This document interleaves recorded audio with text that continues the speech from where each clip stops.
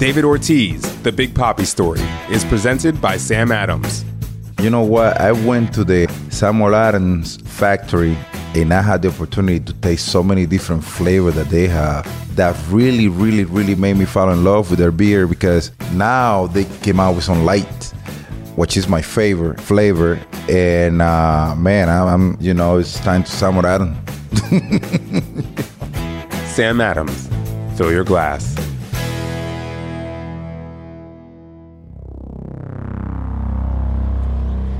Last time on David Ortiz, The Big Papi Story. Boone hits it to deep left. That might send the Yankees to the World Series. Boone, a hero in Game 7. If we get through the Yankees that year, we win the World Series. That moment fucked everything up. I learned one thing that day, and it was that if I want to have a long career, I gotta be on top of it. Because I used to play the game by instinct.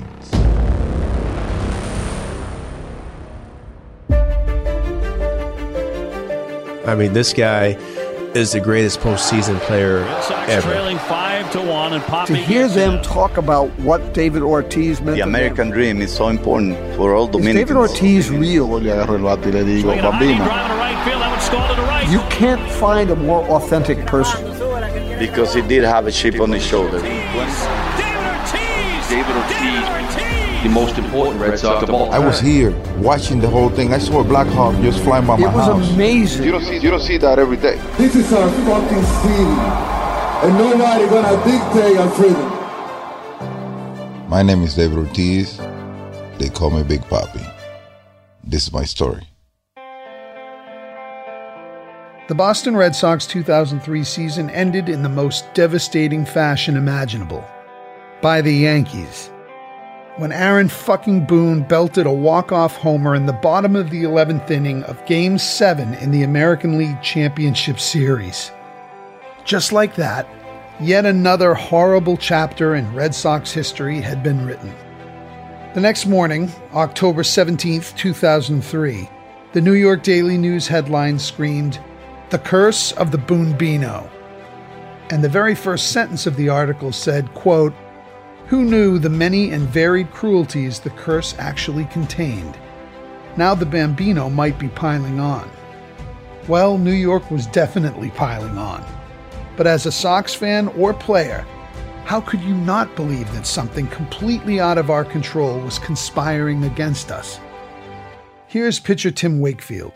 He gave up the homer to Aaron Boone, and afterwards, he wasn't sure how long the fog would linger. Getting back to Boston and leaving immediately to go back to our home in Florida for the offseason, I really didn't know where I stood with the fans.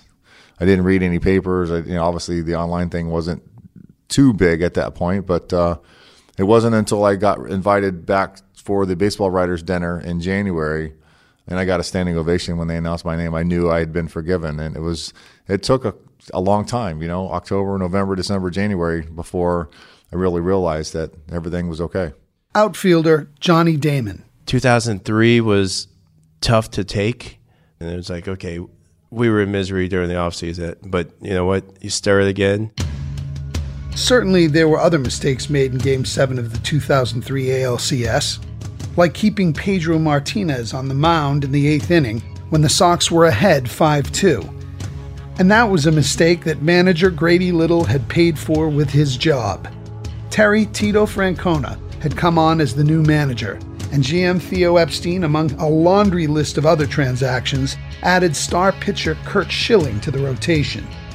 But by the midpoint of the 2004 season, the Red Sox weren't winning the way they'd expected to. In fact, heading into a late July series against the Yankees, the Sox were 8.5 games behind their arch rivals in the AL East. If they were going to salvage their season, this was the time. Pressure didn't bother them at all. That's what made it so fascinating. Peter Gammons has been writing and talking about baseball since most of us can remember. He's one of the most respected voices in baseball history, and he's a Boston native. And just like so many of us, Gammons can point to a pivotal moment in that season, July 24th, 2004. They had that game when Bronson Arroyo hit Alex Rodriguez, who was, of course, a touchy subject to Boston anyway. That offseason, the Sox had had a blockbuster deal in place to get baseball's best and highest paid player, Alex Rodriguez. But the Players Union rejected it because it required A-Rod's existing contract to be restructured. Instead, the Yankees grabbed him. Guys that were supposed to be traded for A-Rod were still playing in Boston, and it added a lot more fuel to the rivalry. Now, as Bronson has always reminded me, Alex was so smart and so prepared that he knew that Bronson had never doubled up with his fastball on consecutive pitches inside to him. Anytime he ever faced him, going back to high school, because they faced each other in high school.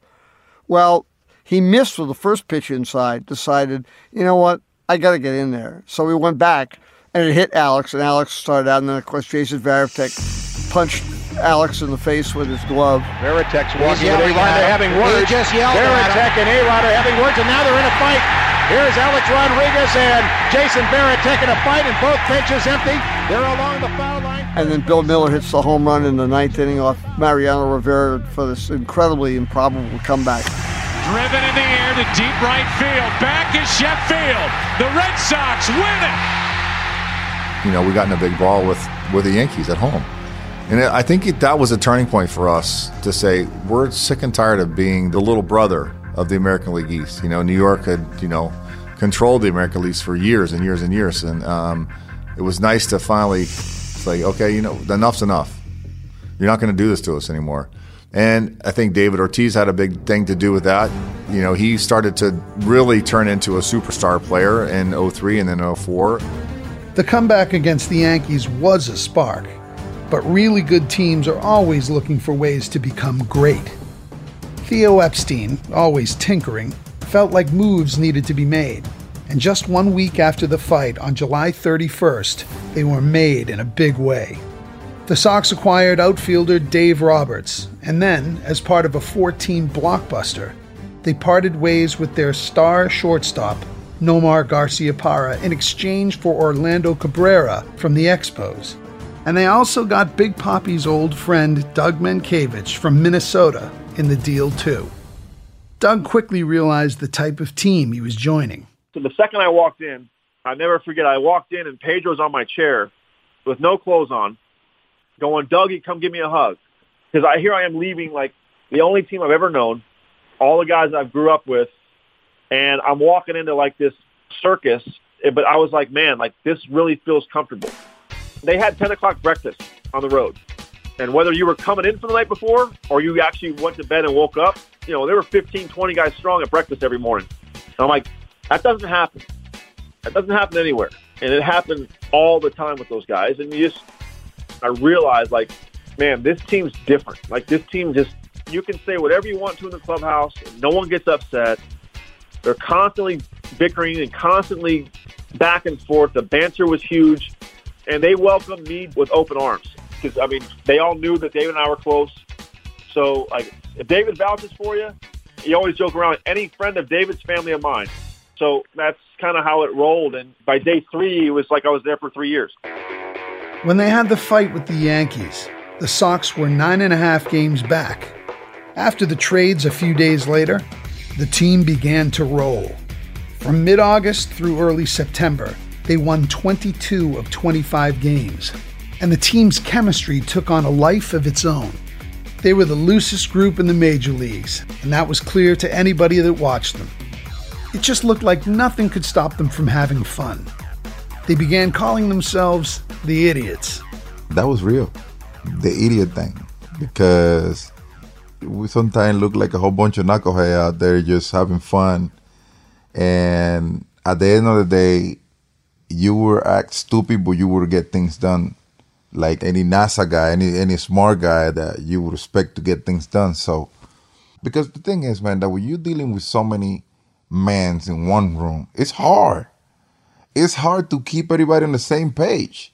You got 25 different mentality adult that it's hard. That's why you see organization having issues with players, because it's hard to keep everybody lined up in the same position, and especially when you got crazy guys around. And that's how we start looking like idiots, but guys that really care for each other. Guys would make reporters feel uncomfortable on purpose, doing all kinds of stupid shit. Guys doing push-up naked in the clubhouse, or Johnny Damon doing pull-up, like, that was nothing. I'm not that guy who kisses and tells. I mean, Kevin Millar would be the perfect guy. Johnny Damon, one of the great leadoff hitters of the game of baseball, yet was butt naked before the game started, probably 11 minutes before first pitch, and you'd look over and, you know, me personally or David or Jason Varitek, I mean, you're dressed by 6 o'clock, an hour before the game. I mean, I'm sitting in my locker with my head down and nervous wreck trying to think about, you know, which slider I'm going to roll over to and ground out to shortstop. And I got Johnny Damon over there to my left. He's butt naked leading off. And sure enough, you know, it's 6:48. And I'm like, bro, we got a ball game here in about, 12 minutes. And you look up 13 minutes later, he'd already let off the game. I'm like, you can't make this up. You would think our leadoff hitter was sitting over there running sprints. Johnny was a leading idiot of the team, long-haired, looking like Jesus. But we had such a unique group of personalities, from Manny Ramirez to one of the greatest right-handed hitters in this game I've ever seen, late inning, to the help that he gave David Ortiz and made him into the greatest DH, in my opinion, that this game's ever seen. All the way through your hard-working Billy Miller, who won the batting title in 2003, who was non-tendered by the Cubs with a broken kneecap. So you go all the way around. Jason Varitek, was the only guy wearing a Johnny Unitas flat top. I always mess around with his haircut.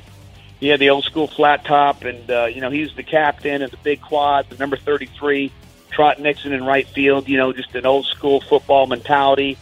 So our team was that. We were just some crazy group of guys that loved playing baseball, and it was just a great matchup against the New York Yankees, who were tall, they were rich, they were good-looking, and even Poppy, he thinks he's good-looking. He's not good-looking, but he's handsome, and he'd always go with that money sign in his hands. I'm not good-looking, but I'm handsome, and, the money makes you handsome, and that's what the New York Yankees were to us. They were good-looking and rich and handsome and everything, and good, and we were just these kind of like bunch of idiots, just kind of grinding it away. And so it's what kind of made the rivalry great.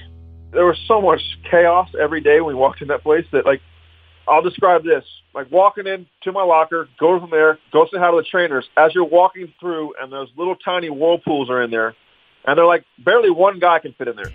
And you walk in, and Pedro, Kevin, and Manny are all in the same hot tub. And you just walk in Petey, Kev, Manny, what's up? You just walk by like it was nothing, like it was just normal.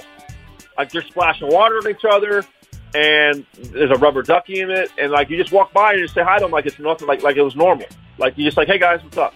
And you just kept walking and go grab your Advil and you walk back out. It's nothing seemed to faze you, because when you thought it couldn't get any weirder, come back to work the next day, and that's what made it fun though, because I'd wake up and be like, I gotta go to the field at noon, because if you walked in at 2 o'clock, you wouldn't have anything in your locker. Your pants would be gone. The whole joke of the whole team was, I'm going to wear Gabe Kapler's socks tonight and Manny's pants and David's undershirt. It just happened. I can't find my pants. Well, shit, I don't know where. Then you look around and I look and someone's got my shorty pants. I'm like, never mind. I'll just grab somebody else's. Nothing was sacred. Everything, you look in your locker, one day you had 50 things and the next day you had 3. Because if you got 2 hits the night before, someone was wearing your stuff. So it's it happened every day. Comedian Bill Burr. It was contagious. Their vibe was contagious. And when Millar said that, we're just a bunch of idiots going out there, to describe them like that, it took all the weight of the pressure of the whole stupid, all of that crap of the curse and Bambino and this thing and that thing and all of that. It was all bullshit. Every year it was a brand new slate, unless you think about that. So they just let all the pressure out, and they just went out and had a good time. And as a fan, it was contagious. And I remember I was living in New York, and, their sports media jumped all over. Yeah, even they're calling themselves idiots, and they didn't get it. They didn't get it, because that was around the time, too, when the Yankees started doing this BS where, everybody had to be clean-shaven. and they tried to act like they were always like that. It's like if you look at the Yankees in 77 and 78, it looks like a gangbang where the chick didn't show up in like a porno. Everybody's got mutton chops and these giant mustaches and afros poking out of their hats. Get out of here. And that was one of the saddest thing ever. You know, we got Johnny Damon as a free agent, so I never, you sign a free agent, that's like falling in love with the stripper. You know what I mean? It's a stupid thing to do. Just enjoy them when they're there. Hope you win a title. Watching him go down there and making them get a haircut and he shaved his... He looked like a little boy going to get his picture taken first day of school. Like, I actually had to turn away. And I'm kind of glad he did it because he didn't even look like the same guy anymore. So I was kind of fine with it. I was like, yeah, I just always looked at it like, well, we had the cool Johnny Damon. We had the Johnny Damon that looked like he was in the Allman Brothers, you know? You had the one who looked like a Cub Scout. The chemistry, I mean, you can't pinpoint what chemistry is really about until you're part of something that's so magical, and that's our team. The chemistry in our club was second to none. We cared about each other. I think that's what made us really good. I mean, everybody cared about each other and wanted to pick the other person up. I mean, you couldn't find a team that we were all brothers, and we spent more time together than our own families, and we understood what was at stake. I believe our team really didn't think about the past. David Ortiz, the Big Papi story. David Ortiz, the Big Papi story, is presented by Sam Adams. When it's time to spend time with somebody else, your family, your friends, Sam Adams is stuck in my bar at my house. Oh man, barbecue, hanging out with the family, watch games. I know New England most of the time it's cold, but whenever it get hot, it's time to Sam Adams. Sam Adams, fill your glass. The Sox hot finish got them the AL wild card for a second straight year and set up an American League divisional playoff matchup with the Anaheim Angels. Boston took the first two games in the best-of-5 series, giving them a chance to close it out in Game 3. And by that point, Big Papi was making people believe. Ortiz was the giant figure. I remember in 2004, in the third game of the 3-game series with Anaheim, they had a left-handed pitcher named Jared Washburn, came in relief in a tie game in the extra innings. And I was working for ESPN at the time and had to go down to the field when the game was over. And I got up as Ortiz was coming up to the plate. I had season tickets at the time in the 8th row in back of home plate. I got up to walk around so I could get down onto the field. And a couple of people said, "What are you doing?" I said, "There is no way that Jared Washburn has enough to pitch to David Ortiz in this moment." Here's David Ortiz. You see that number today with 3 hits. This could be 4. It's over. The Red Sox win, and they're moving on up. Sure enough, third pitch, he hit it in the screen, 3-run homer. Red Sox win, go on to the series with the Yankees. So the stage was set. Yet another epic series with the Yankees in the 2004 American League Championship Series. For those involved, there was a sense that this season would be different for the Red Sox. After losing in the most brutal way possible, a Game 7 walk-off homer just one season earlier, the matchup felt like the World Series. And Red Sox Nation, especially David Ortiz's father, Leo, was ready to put the curse to the test. I came for the series with a number of friends, and we went to Cooperstown. And when you go into Cooperstown, the first thing you see is the Bambino statue there. And you know what? I talked to that statue. I took a picture with it, and I talked to this man. I said, "This is the year, Bambino, that this curse is going to be broken." And I grabbed him and the bat, and I said, "Bambino, pass me this bat. There is a player named David Ortiz of the Red Sox who came willing to break the curse of the Bambino." Here's Don Arcillo, former Red Sox broadcaster. Well, I think that anytime you're in a situation with the Yankees, regular season or otherwise, it is very different. It's different from any game or series you're going to have during the course of the year. The rivalry had returned that year. Early on in the year, of course, the altercation with A-Rod and Jason Varitek and at Fenway Park was something that kind of notched it up a bit.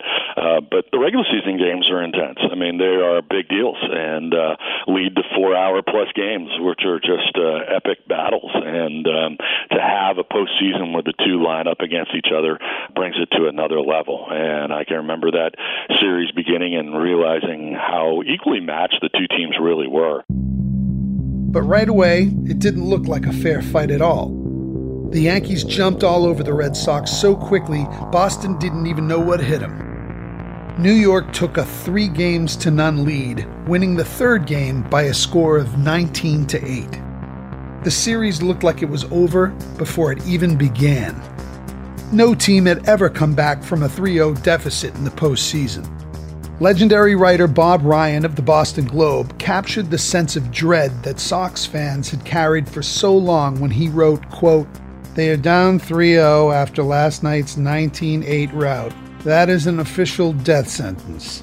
Soon it will be over, and we will spend another dreary winter lamenting this and lamenting that." And also in the Globe, Dan Shaughnessy noted, quote, 19-8. Why not 19-18?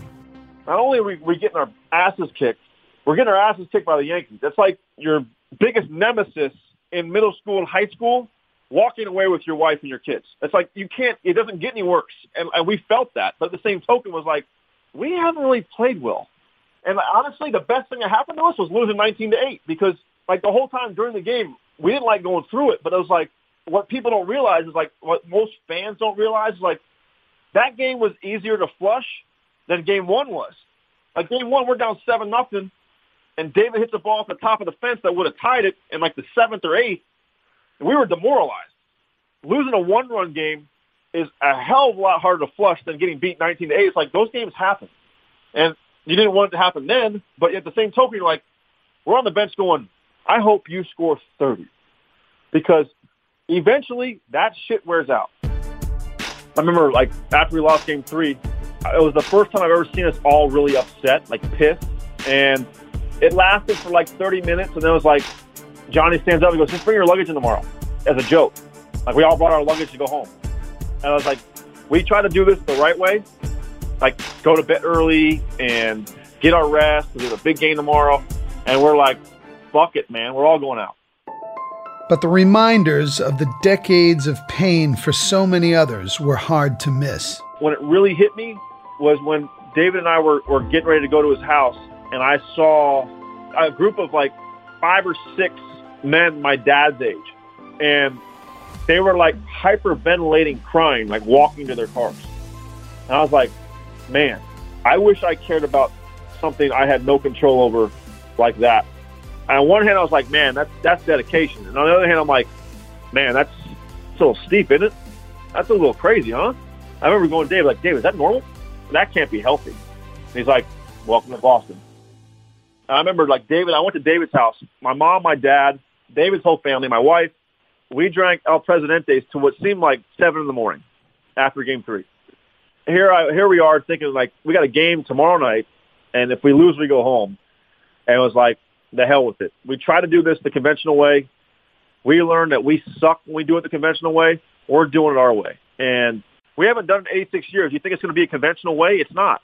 Here's teammate Kevin Millar. It's funny. It happened. We got crushed in game 3, and I was using the restroom that morning of game 4, okay? And I'm reading the paper, and Dan Shaughnessy came out and said, we're a pack of frauds. And the fraud word hit me. And when I say that, the Yankees could be better than us, no problem. But to call us frauds, that wasn't right. And so when I got to the field that day, yeah, I believed everything I said. And I didn't know how we were going to win game 4. I know Derek Lowe was starting. The matchup wasn't great. You know, they just peppered the Green Monster all night long. You know, my dad said something funny. Hopefully they had blisters in their hands because they all got 3 or 4 hits a night that past night. But I believed if we could win game 4, anything can happen. Because we had Pedro game 5, we had Schilling game 6, and then game 7, that was the statement, anything can happen, which once you get to that game, and that's the truth. I remember Kevin Millar being the only guy screaming and expecting us to bounce back and beat the Yankees when we were 3-0. He came to the field so animated. He came to the field like a genius came to him and be like, it doesn't matter what you guys do, you guys are going to whoop the Yankees' ass. I thought that he was crazy. Because the last game, game 3, we got our asses beat up badly. Like it was fireworks going on at that field. So in my mind, I'm like, we're not going to be able to stop that offense. They had a fucking unbelievable offense. So that was the reason why I was like, well, 3-0. They scored like 18 runs. We fucked. And then all of a sudden, you see this guy acting like somebody told him something that we don't know. I walked in immediately yipping and yapping because it's a depressing time. You're down 3-0 in a 7-game series. It's miserable.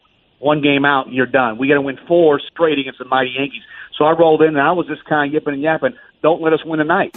And it all started with the Dan Shossi interview. When he walked in, I started yelling at him about his hair because, you know, he wrote the article, and he kind of came over to me like, what are you so hard on me? And I said, you called us frauds. And then we got out there in the field for batting practice, and that's when the boomstick kind of caught our conversation on don't let us win tonight. And then, you know, if we win tonight, then we got Pedro Schilling and anything can happen in Game 7. Kevin Millar was hysterical. The Red Sox were stretching out of the field. And Millar got up from the stretcher, came over to me and yelled, Petey, let me tell you something. We're going to win tonight. And when we win, it's over. The Yankees have no chance. No chance. He said, because tomorrow night, we got Petey. Friday night, we got the big shill. By Friday night, well, we've come back. We're going to win. Manager Terry Francona pushed the same button as Millar. He just said win today. And you're like, God, how many times have you heard that? You hear it every day. But it makes sense. Like, we're not trying to win 4 games. We're just trying to win today. Okay. Like, we've won games all year. We can win today. So we just need to win 4 one-game series. We can do that. What's 1 game? We've won 1 game all year. We can do that all. And, like, we just kept that motto. Like, you know, and like Kevin was right, you know. Don't let us win today. The motto was, don't let us win tonight.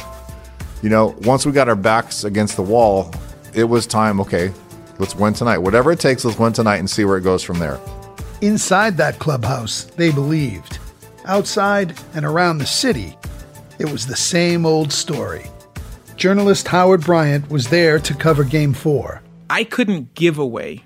I had tickets to Games 4 and 5. Nobody in Boston that I knew wanted them because nobody wanted to be there for the funeral. And I gave my tickets away to my son's pediatrician. My friends did not want these tickets after what happened last year. After what happened in 2003, they didn't want them. Despite all of Millar's motivational work, by the bottom of the 9th inning, Game 4 was looking like the end of the line for the Red Sox. They were down 4-3 and facing the greatest closer in the history of the game, Mariano Rivera. Rivera had always seemed especially unbeatable against the Sox, and it was hard to think that he was going to do anything but close the series out for the sweep, setting the Yankees up for another title that year.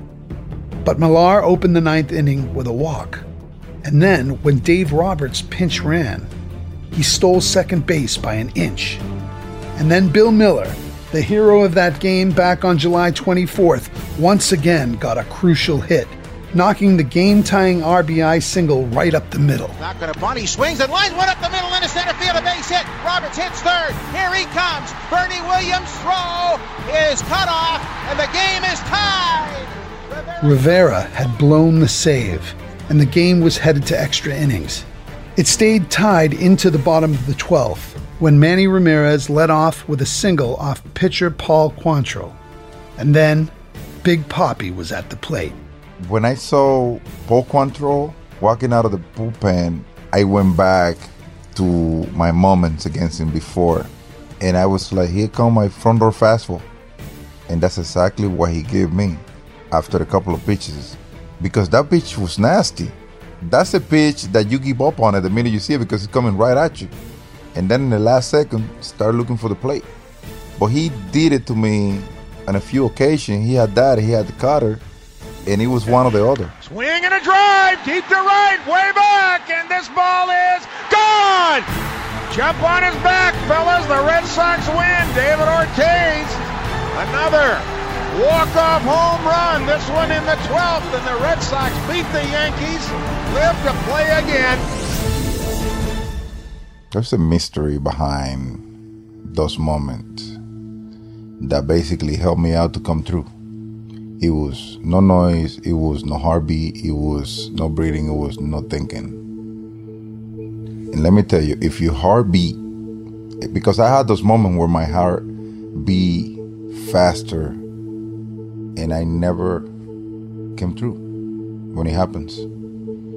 Now, when you like just zoom the moment and you not paying attention to anything else, that was when it was easier for me to get things done the way people expect me to do it. But anything else, any distraction that you have going on at the moment, at the time, it'll cost you.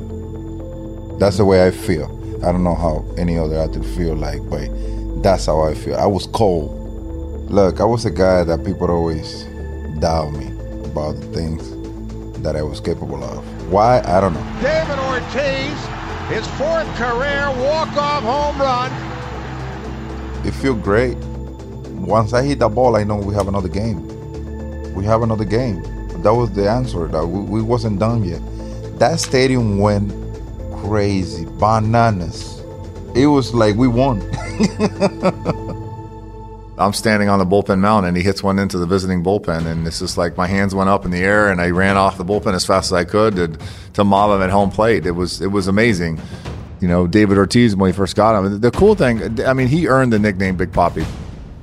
Eso fue emocionante. That was a very emotional moment for me. I would sit down, I would jump up, I would refill my glass of wine constantly because these were emotions that I just couldn't contain. David's just the most remarkable person. I know people see it through baseball, but I've been able to see it in our personal life too. Like, he doesn't back down from critical moments.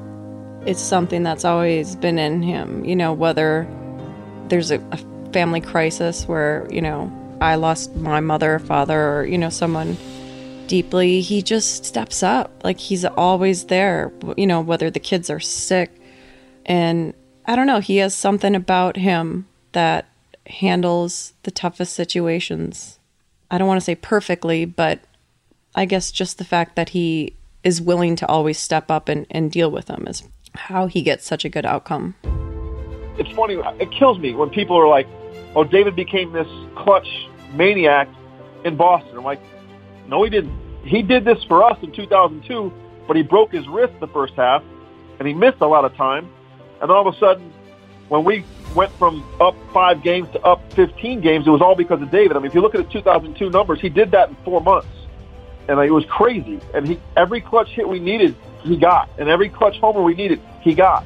He had that. You don't just create that gene. That gene's in you from birth. Like Derek Jeter just become a clutch October player through experience. He had that gene in him, that chromosome that no one else has. And David had it from the word jump. I think that if there was a curse, the curse was a lack of confidence. It was a lack of belief. David Ortiz walked into that clubhouse and was like, we don't bow our heads to anybody. That to me is what, it's and that the organization went out and spent, that the organization recognized under John Henry and Tom Werner and Larry Lucchino and David Ortiz and Manny Ramirez and Johnny Damon and Pedro, that they recognized we're not afraid of anybody. And David embodied that because he had that thing. That star power. He's Reggie in a lot of ways. I remember talking to Reggie Jackson about this one day when we were talking about, you know, Alex Rodriguez's struggles in the postseason. And I remember asking Reggie, I said, Reggie, how come no free agent has been able to conquer New York the way you could? And he said, because, and he told me the difference between he and Alex. And he said, when Alex is in that batter's box, he's thinking, what are they going to say about me if I fail? What are they going to say about me if I strike out? What are they going to say about me if I don't get this done? He says, when I got into that batter's box, I said, just click it once. If you click it once, right here, right now, they'll remember you for the rest of your life. And I think that's what David was for Boston. Just 16 hours after Big Papi went yard to win Game 4, Game 5 began at 5:11 p.m. 5 hours and 49 minutes later, in what would break the record for the longest postseason game ever, it was the bottom of the 14th inning with 2 outs. The score was knotted at 4-4, and once again, David Ortiz had the bat in his hands. I was literally like pacing on deck, going back and forth, going, come on, David, don't leave this up to me. I had good numbers against Loaiza going, okay, I can erase a really shitty offensive year with one swing. Give me the shot. David fouled off 85 pitches of that bat. I'm talking to David's mom. I'm like, come on, mama. We need you one more time. You did it last night. Come on. You did it one more night. Come on. You got it. You can do this. Help him out. He's got it. It was the most gut-wrenching at bat I never got in the big leagues. Because I was standing 5 feet from David, like just pacing, going, you want to be the guy in that spot? And like the matchup was right for me because I'm going, I do well against Loaiza. I think I must have walked 500 steps. And I usually don't move on deck, but I was going back and forth, pumping myself up, going, come on, David, don't leave it to me. I got this. I've waited my whole life for this. This is perfect. I'm going to do it. Come on, David. Stop fouling it off because there's no way he's going to pitch to him. And then Esteban Loaiza threw his 10th pitch of the at-bat to Big Papi. And a little flare, center field. The ball falls for a hit. Here comes Johnny Damon with the winning run, and David Ortiz has done it again. The Red Sox will play Game 6 tomorrow night in New York. They mobbed David Ortiz, who had one of the best at-bats of the season. He'd done it again. David Ortiz walk-off base hit to win the game. He'd now hit 2 walk-offs in 2 straight games in less than 24 hours. I gave Joe Torre so much crap after that when I played from the Yankees. I go, what were you thinking? Like, why would you pitch to him and not me? How many times do you let this guy kill you before you make somebody else beat you? Teammate Kevin Millar. So basically, the last 2 games, Papi puts us on our backs and says, boys, come with me. I'm taking you to the promised land. That gets us to Game 6 in Yankee Stadium. But that's the stuff that David Ortiz, we talk about. I mean, a lot of guys got great numbers. You look at a season, there's always a guy with 30 home runs and 100 RBIs and had a great season. Congratulations. When I tell you there wasn't a guy in this game, in this planet, that it seemed like out of his 120 RBIs, 117 of them were great. We needed them. There was rarely that 4th inning blowout 3-run home run. It was the 7th inning or later, it seemed like he had the ability to put people on their back. It was almost like this good chip on his shoulder. You know, we always talk about, this kid's got a chip on his shoulder. But he had the ability to sit on pitches. He had the ability to sit in a location and not leave that location. If I'm the Yankees, I'm not letting that guy beat me. And he did it over and over again, which means that that's what makes the great ones great. And for Mientkiewicz, who'd been there at Ortiz's darkest moment, the connection to the woman he lost was clearly present in every moment of joy. I must have said to him 500 times, like, she's so freaking proud of you right now. Like, I must have said that 500 times. Like, I'm getting goosebumps right now. It's like every time he looks up, his notorious double finger, that's for her. You know, that stuff doesn't go away. I felt like she was partly my mom, too, because of all the time we spent in knowing David like I do and knowing the talks that we've had about her and when she passed, special stuff like that. I'm like, you have her on your shoulder, Bubba. That's the only way you can explain what you're doing. You're good, but you're not that good. Like, mama's got a lot to do with this, man. Like, you know, like, you're doing amazing things, and she sees you, and she's so damn proud of you right now. One thing about David was that he was able to slow his clock down in pressure situations. He never got excited. He got mad at times, got mad at umpires, got mad at pitchers, you know, whatever. But that's the competitiveness of it. But he slowed down the moment and knew what the situation was. I mean, he thinks a lot, and he really understood pitchers. He did a lot of video work, but it was also innate. Jason Varitek always talked about the difference with Curt Schilling and Pedro Martinez being Curt Schilling studied everything. I mean, he was like preparing for a start was like preparing for the law boards. Pedro Martinez saw things that nobody else saw. And David had the combination of being extremely prepared and having the great vision to see things in pitchers and what they tried to do to him. Hall of Fame Red Sox great Jim Rice. David didn't see any pressure. You know what David saw? Fun. He wanted to have fun. And that was it. Here is a guy that played for the Minnesota Twins. The Minnesota Twins released him. Pedro Martinez helped him get him back into Boston, and all of a sudden he's doing these things. He would have been out of baseball. It's fun when someone to give you a job like that, and then all of a sudden the city just make you a different person and a better person and a leader. You can't ask for anything better than that. Being clutch is special because, put it this way, I sit down to watch the game right now, and there's very few guys that you watch coming into a moment that you expect them to get things done, and they still fail. Now, when you are watching the game that you expect somebody to get things done, and that person get it done over and over and over and over, it's separated from everybody else. And I guess that's what my career was all about. I was always looking for those moments because my focus, my adrenaline, my everything on me was just like right there. And Ortiz is doing this not just helping the Red Sox win, but he's doing it against the Yankees. He's got the Yankees afraid of him. The Yankees aren't afraid of anybody. And all of a sudden in Boston, you're starting to look and you are seeing something change. You're seeing a guy who's doing something that we'd never seen before. And even more importantly than that, you're seeing a guy where he looked the Yankees right in the eye. He looked George Steinbrenner right in the eye, and Reggie Jackson and Brian Cashman and the history and Jeter and all of them. And he did it in such a way where maybe it was just that moment in time because of the way they lost in 2003, but he looked at them and looked back in his own dugout and said, hey, fellas, we got this. Boston has never had that. Not Ted Williams, not Jim Rice, not Roger Clemens. None of them have been able to look the Yankees in the eye and say, you guys are going to be the ones to blink. He did that. And that to me is the Ortiz effect. When I think about David, I think about all the different things that he did, but more than anything else, I think about pride. I think about the thing that he gave that city that the city never had. Not in baseball. And it really hasn't gone away. Before we had hammer and nail, but now we got a true rivalry. Now we got two hammers. And when I think about those years, and I call them the superpowers, that was back when everybody wanted to be part of Boston, New York, whether it was A-Rod or whether it was Contreras or Schilling, and they were all going after the same players, and Randy Johnson and everything. It was such a crazy time. When I think about those years, the most important thing of all that was the fact that Ortiz had given them a pride and a confidence that I'd never seen before. It's really something. We had never scared the hell out of Yankee fans ever, with any team ever. And that one, they were loose and they were light and they weren't carrying it the way I felt all those other teams were. And then to watch, Papi throughout that series when he came up, just the way he would spit in his hand and then clap his hands together, it was just like, he looked like, remember the scariest dad on the block? Like the nerdy accountant guy told you to knock it off, his dad, you didn't give a shit. But when that guy came walking out, everybody scattered.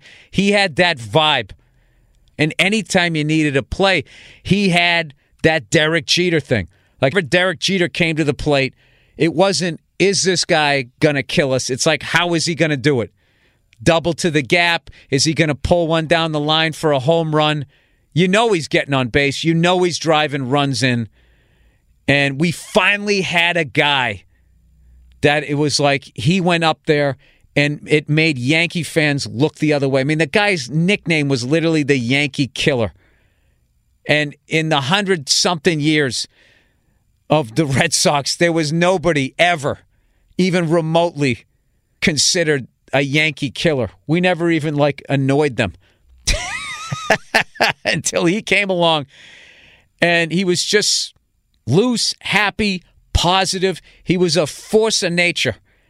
And just combined with the whole chemistry of that team, I was like, these guys are loose.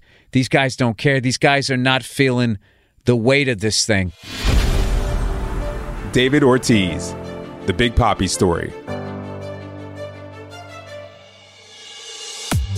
It's important to protect your home with a home security system.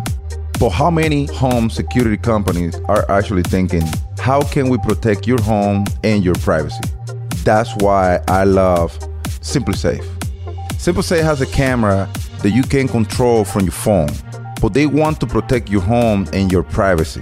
So they came up with this brilliant idea, a privacy shutter for their camera. SimpliSafe wanted you to be able to hear the shutter click so you know it's close.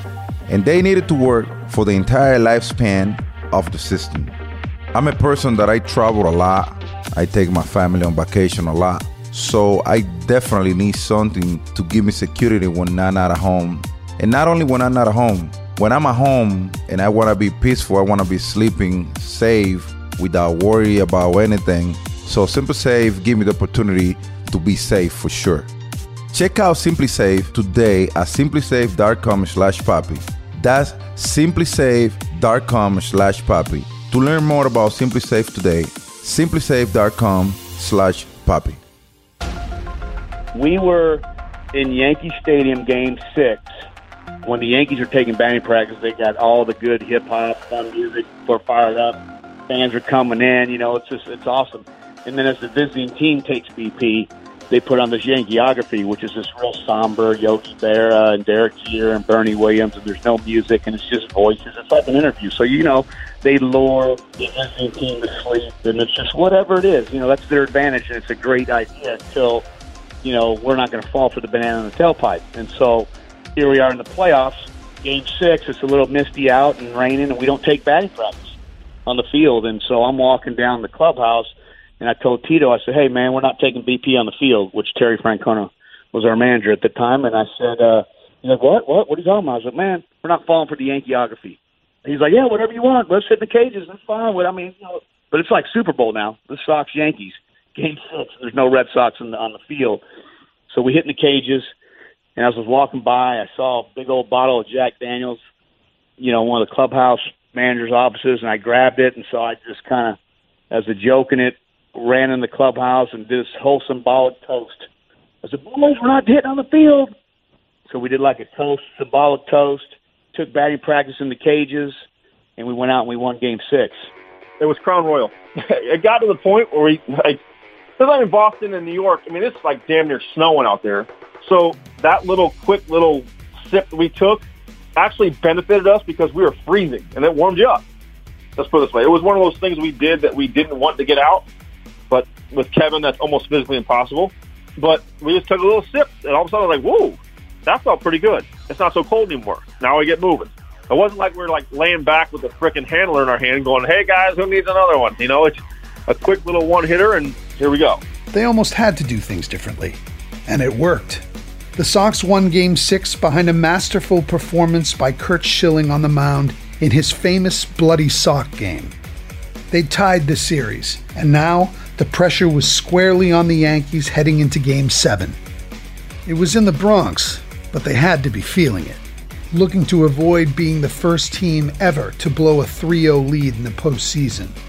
As for the Sox, they were as loose as ever. The thing is that the year before, for Game 6, everything went down the same way.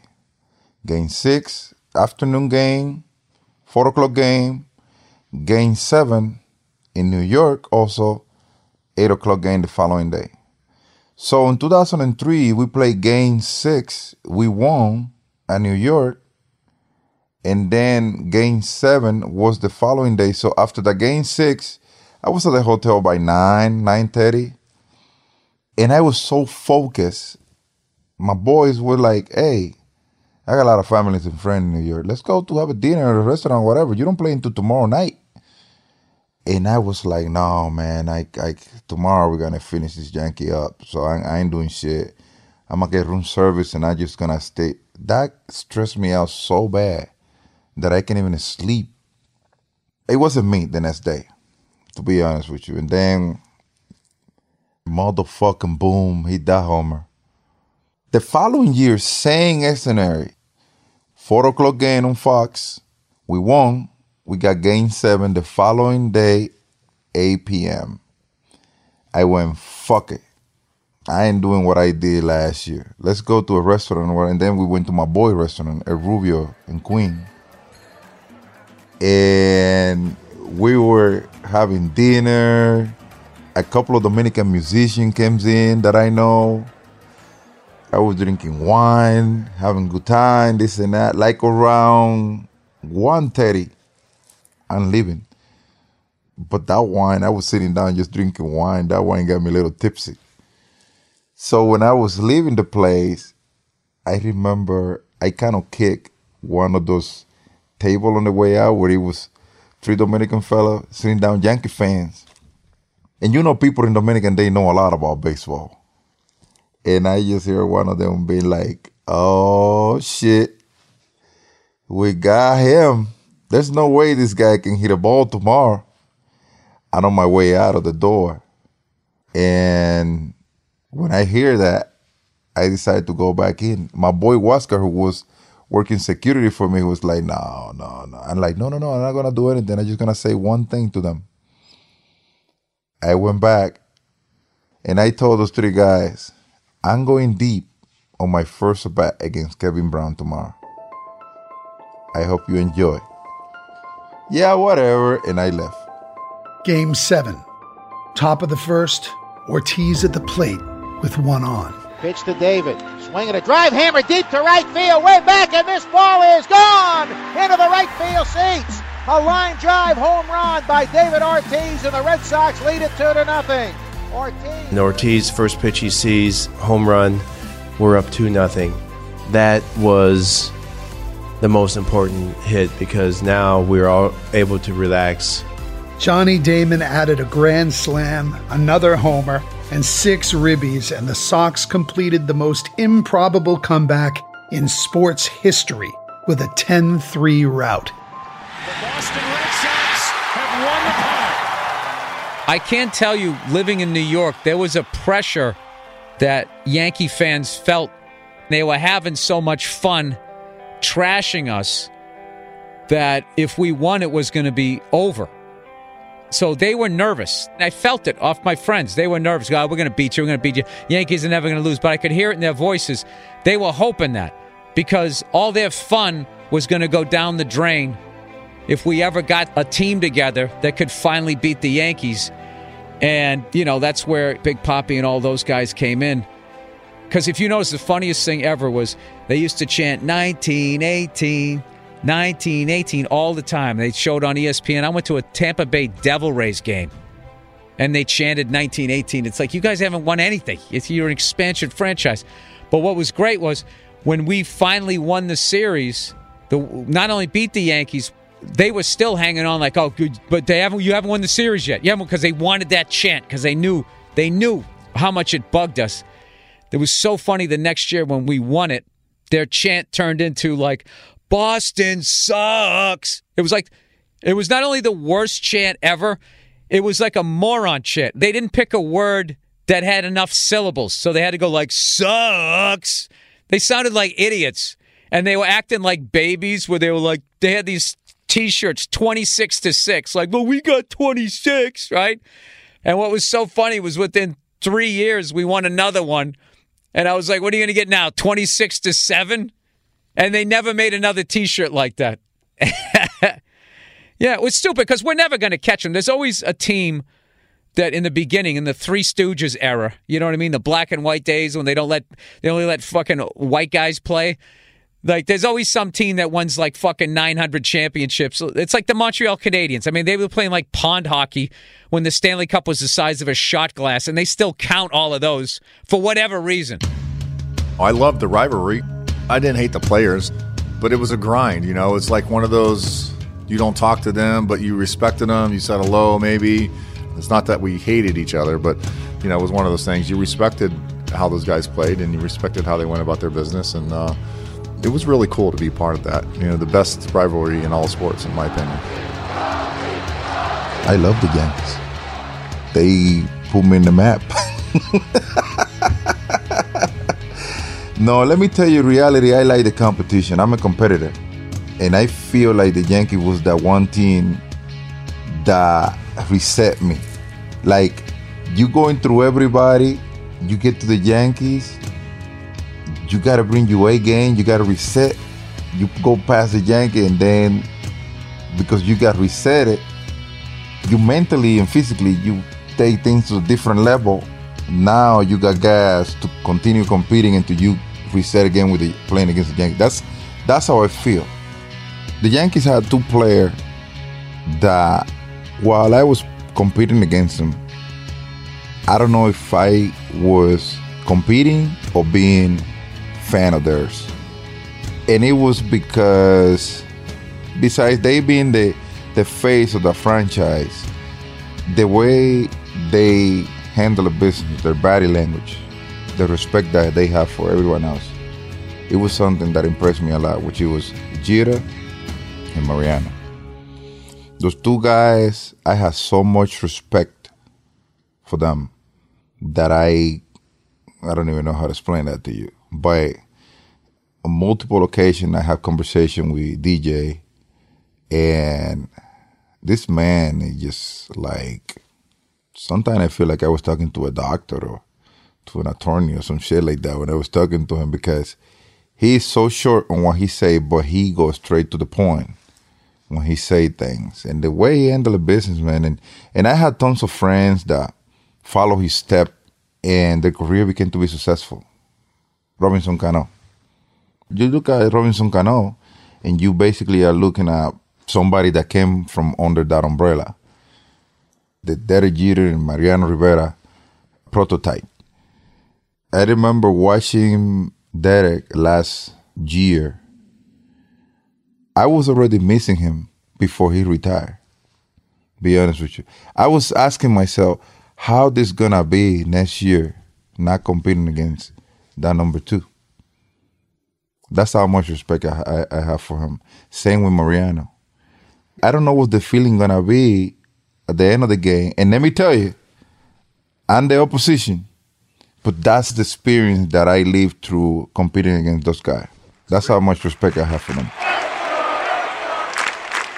I was so happy for Wake and just the whole cast of characters that had to go through getting basically their freaking soul ripped out the year before.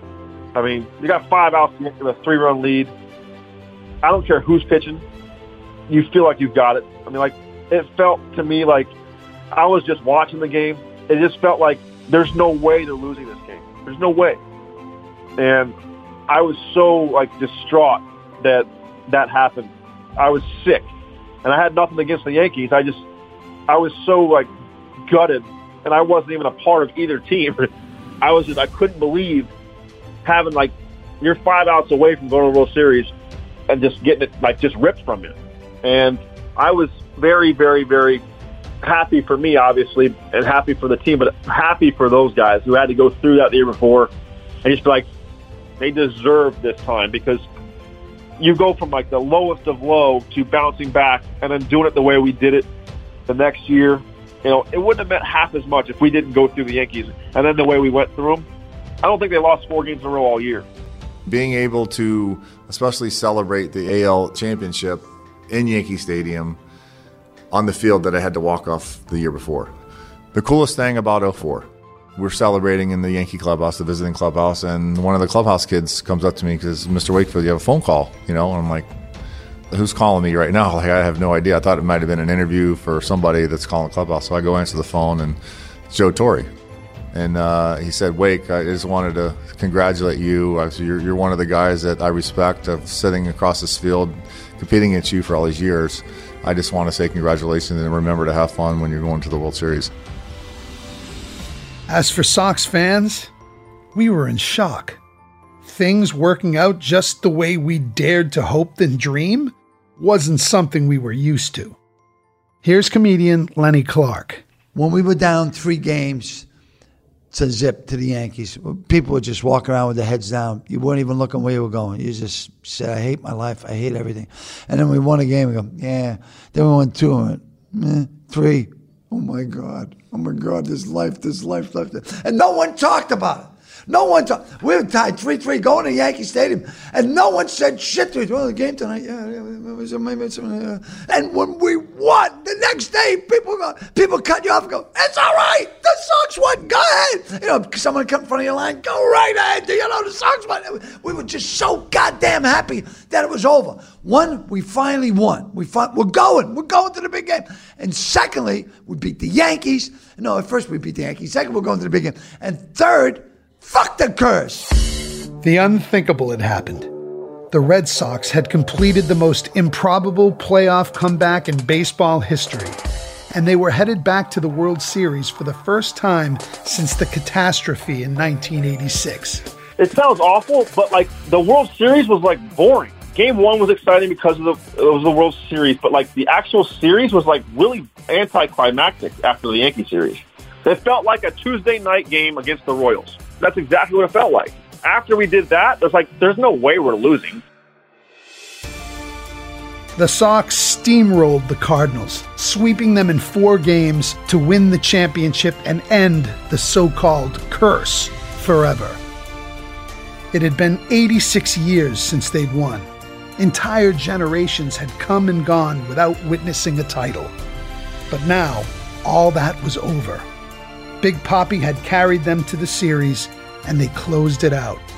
And the fact that they had gone through the Yankees in such dramatic, cathartic fashion only added to the sweetness of finally winning. I was in New York City. I had my Red Sox hat and my jersey on, and I watched it on a bar on the Upper West Side with a bunch of Boston fans. And they won. I couldn't believe it. I couldn't believe it. And I was walking down the street, hammered, by myself. I believe I was walking down Central Park West or Amsterdam Avenue, and I was just going, woo!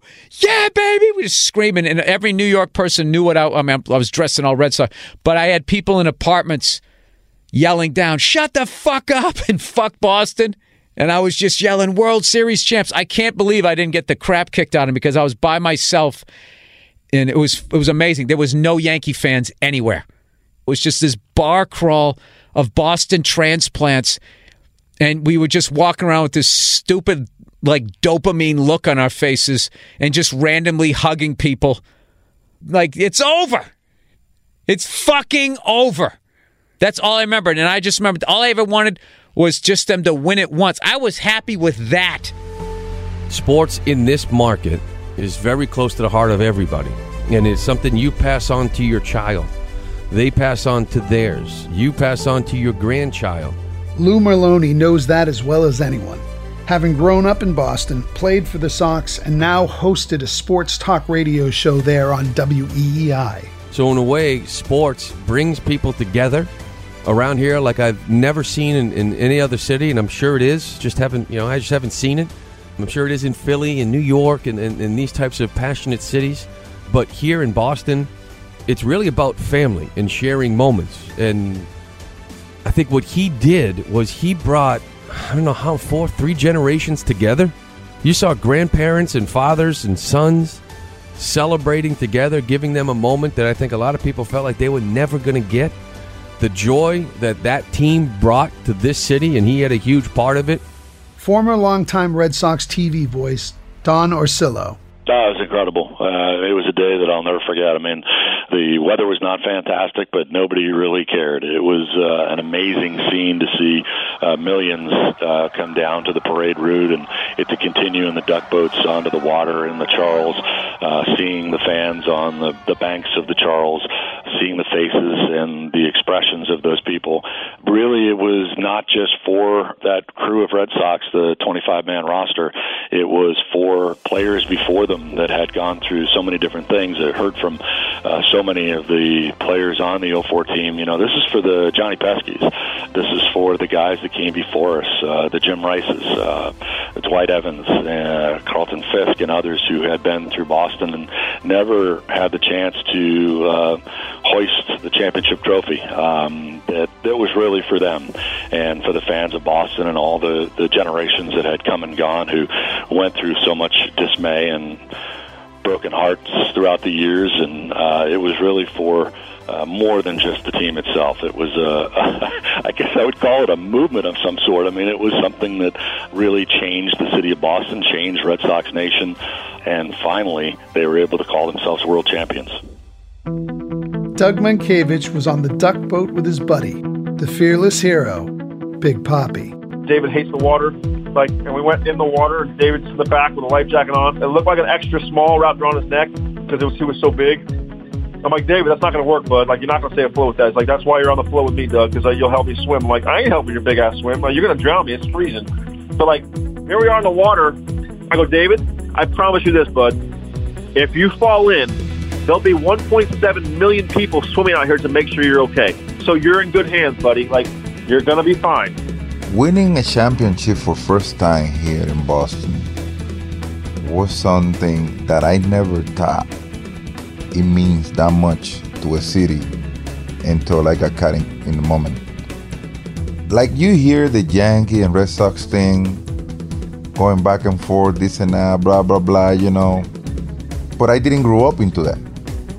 So it doesn't matter how much you hear about it, it's not like you know that much about it.